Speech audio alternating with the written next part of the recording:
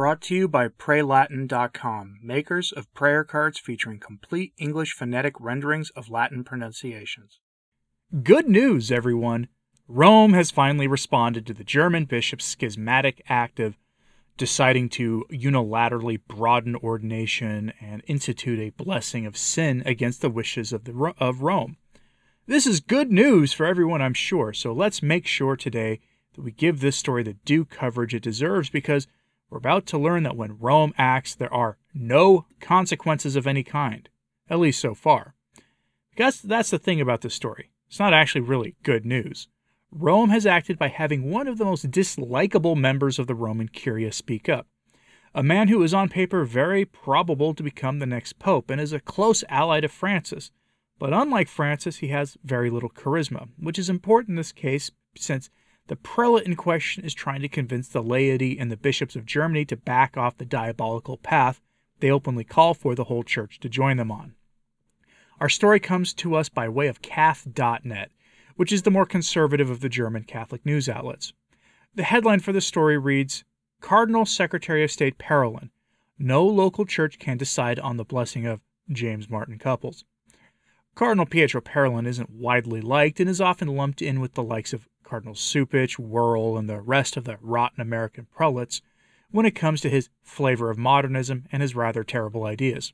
He occupies what is widely considered to be the most powerful office in Rome, after that of the papacy itself, and that's the office of the Secretary of State.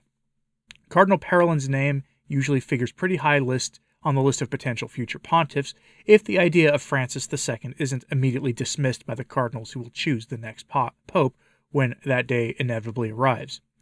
Cardinal Parolin has told the German bishops that they cannot bless sin. He's told them that before to no effect. From the article, quote, The Vatican has already expressed itself clearly and unequivocally on the question of the blessing of James Martin pairings. Cardinal Secretary of State Pietro Parolin explained this with a view to the decision of the German synodal path, according to which these couples would receive a church blessing in the future. The Vatican News reported. No local church can make a decision on questions that affect the discipline of the world church, Parolin stated, in the question and answer session at a book presentation. As an aside, it's interesting that he called this a discipline when this is much more than that. According to Parolin, the dialogue on these topics will be, quote, continued as part of the synodal path of the universal church, end quote. Ah yes, Cardinal Parolin repeated the key Vatican line about the German schismatic way. The Vatican didn't tell them not to do this. The Vatican told them not to do this without the universal church as a whole, and to bring it up in the synodal process, and then submit to the church's final decisions on it. That's a very different thing to tell them than simply not to do it, to cease and desist. Now, the story isn't over yet, folks, especially since the bishops of Germany have unequivocally declared their intention to push forward, regardless of Rome's decision. This is the biggest story in the church today, and unfortunately this isn't what Rome is focusing its energies on. Instead, Rome is focused on both the Synod of Synodality and on the perceived need to continue suppressing the traditional Catholicism in favor of their new religion and their new theology and their new ecclesiology.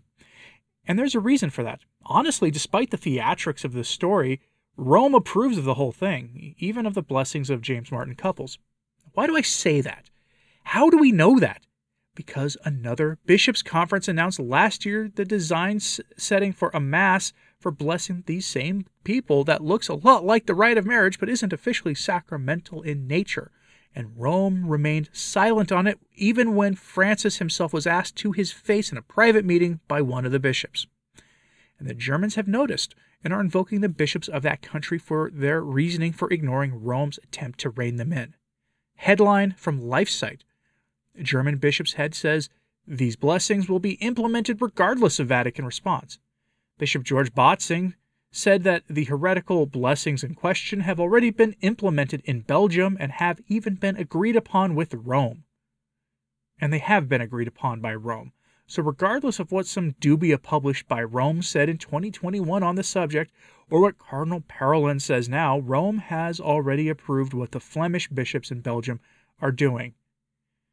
Now Rome may backpedal on that, which Wouldn't surprise me, and if they did, they'd say that the Synod of Synodality demanded that they backpedal.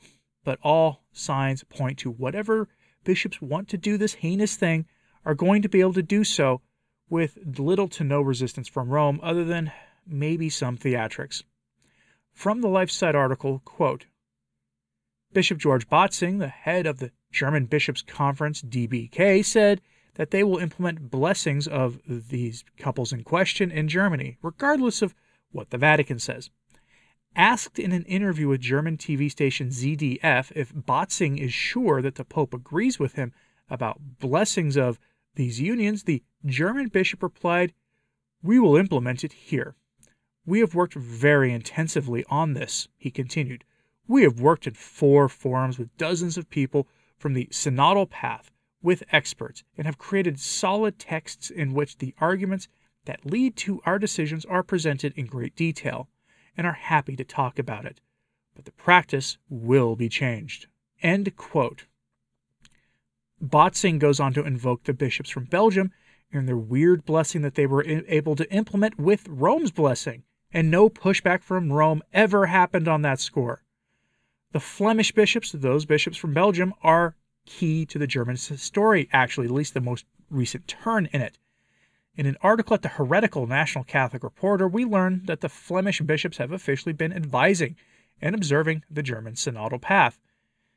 And even one of their bishops from Belgium addressed the German bishops just before that key tally was taken that decided the fate of this issue. In fact, his address may have been instrumental in this coming out the way that it did. Headline from the National Catholic Reporter: Germany's Catholic Church approves blessings for these couples. Is this a revolution? In theory, it could be argued to be a revolution in the Church, but let's be honest with ourselves for a moment. If Rome is approving what the Flemish bishops did, and the German bishops are doing the same thing with the help of the Flemish bishops, then this isn't a revolution in the classic sense, but a subversion from within the Church, since a revolution implies that forces from outside the structures of the Church somehow managed to get power through one mechanism or another and ousted the existing power structure. If there actually ever was a revolution in the Church, it happened either back in the 1950s or 60s or in 2013. Take your pick, but it was one of those. It's not this. But from the National Catholic Reporter article, quote, one man might be responsible for the win on these blessings, and he's not even German. Johann Bonny is Bishop of Antwerp in the Belgian region of Flanders. He was one of the official observers of the synodal assemblies in Frankfurt. At the final meeting, held March 9th through the 11th, he took to the podium and told the audience a very interesting story. Everything the Germans were fighting for, he said, he and his brothers in Flanders already had started to put in motion, with very little controversy or news headlines. Flanders has been allowing blessings of the kind in question since 2022, and not even the Pope or the Vatican has intervened, though they were informed, Bonny said. Bonny's story surely changed some minds at the Synodal Assembly and helped to garner the needed majorities. He, Bonny, said the Flemish bishops went to the Vatican last autumn for their scheduled ad limina visit and presented the Pope with their idea. Is that your unanimous wish? Bonny said. Francis asked. It was. The Pope neither condoned nor vetoed their idea. Bonny said, so they began to implement these blessings in Flanders basically straight away. Just days before the Flemish bishops met with the Pope, the German bishops' conference also had their ad limina consultations with the Roman Curia. Even though these blessings were not reported as a topic of the meetings, the atmosphere must have been very frosty. According to texts later released by the Vatican, several cardinals essentially called for the suspension of the synodal path. The German bishops declined. Several of them later spoke of being talked to like, quote, little schoolboys, which they were not willing to accept. Bonny, the Belgian bishop, mentioned this treatment during the assembly in Frankfurt. Perhaps the Vatican officials were a bit tired after the Germans, he joked, implying this may be a reason for the smaller resistance to the Flemish reform ideas. End quote. It's also worth noting here, that's not mentioned in the article, that after the German ad limina visits, Bishop Botzing and others said Francis was very receptive to their ideas. Ecclesial politics are pretty weird, to be honest, since we're not dealing with political parties in the normal sense. If that's what we were dealing with here, the Flemish and German bishops would be in the same party and probably of the same wing of the same party. But the two conferences of bishops were given vastly different treatment by Rome on this essential question, and within days of each other.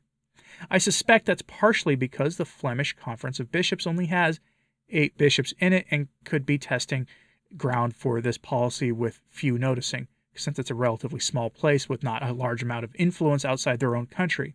While Germany is the highest profile country in the modern church in Europe, and anything done in Germany causes waves that could be the cause of real headaches for the Roman Curia. That's my personal suspicion about all of this, that this is just politics. Rome wants to act, but wants to do it on their terms, and for whatever reason, the same policy was handled very differently by Rome, when 2 different countries were the focus within days of each other. Rome's different approaches to this don't make a lot of sense to me, but that's the reality of the situation. Curious though, how do you expect this to play out? I've said before that I expect Francis to push the envelope and change the church's rules, but not to do it in a way as radical as the German bishops and what they've done, thus making himself look like a moderate. We'll get something that is radical, but not radical compared to the German push. We saw something similar with Amoris Laetitia and the Synod against the family, and we're seeing something similar play out here. So let me know what you think is going to happen in the comments, please. Like and subscribe if you haven't. It does help, as does sharing this on social media. That helps a lot too. As always, pray for the church. I'm Anthony Stein. Ave Maria.